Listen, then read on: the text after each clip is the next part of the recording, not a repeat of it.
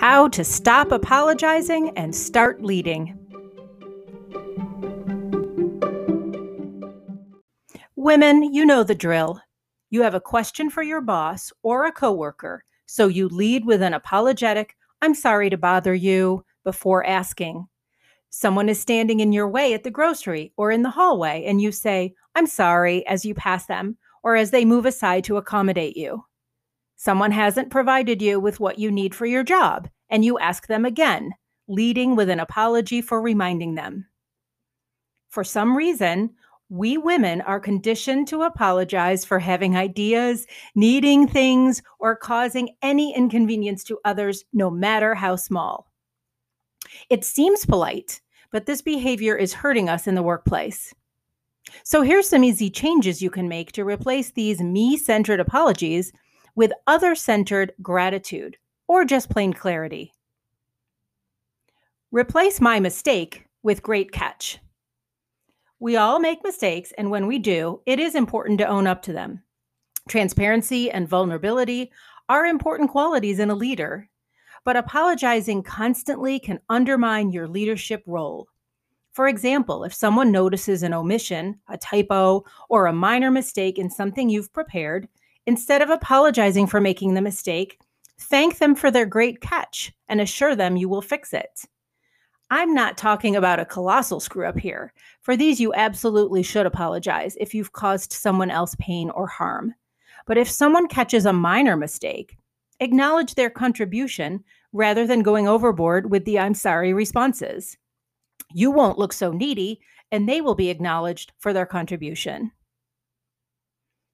Replace "I'm sorry I'm late" with "thanks for waiting." First, let me say that I try to never be late for meetings I've coordinated and scheduled. Arriving and starting on time shows respect for your coworkers and professionalism.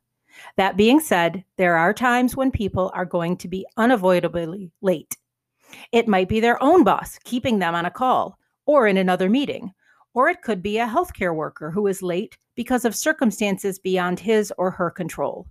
In these cases, begin with a short apology, but make sure to thank those there for waiting for you. It's important to acknowledge their consideration for you.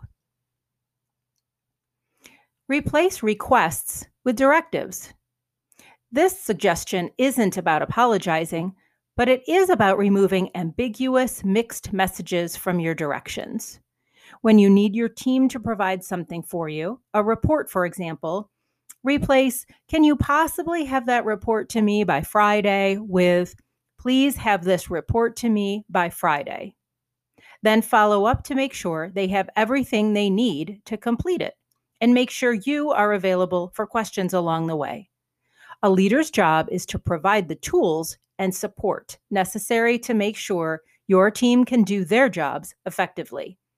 When we use questions instead of directives, it can confuse the message and take away from your leadership of the project. Practice makes perfect. The thing is, doing these things might feel weird at first, even like you're being rude. That's the conditioning at play. You aren't being rude to thank others for waiting, for catching mistakes, and for being clear. You aren't being masculine either. You're doing your job. Let's all stop apologizing and start leading. Thank you for joining me today. There's lots of other content on my website about social media marketing and leadership for women issues. Join me there, and if you'd like me to appear on your podcast, contact me today. I'd love to be part of your show.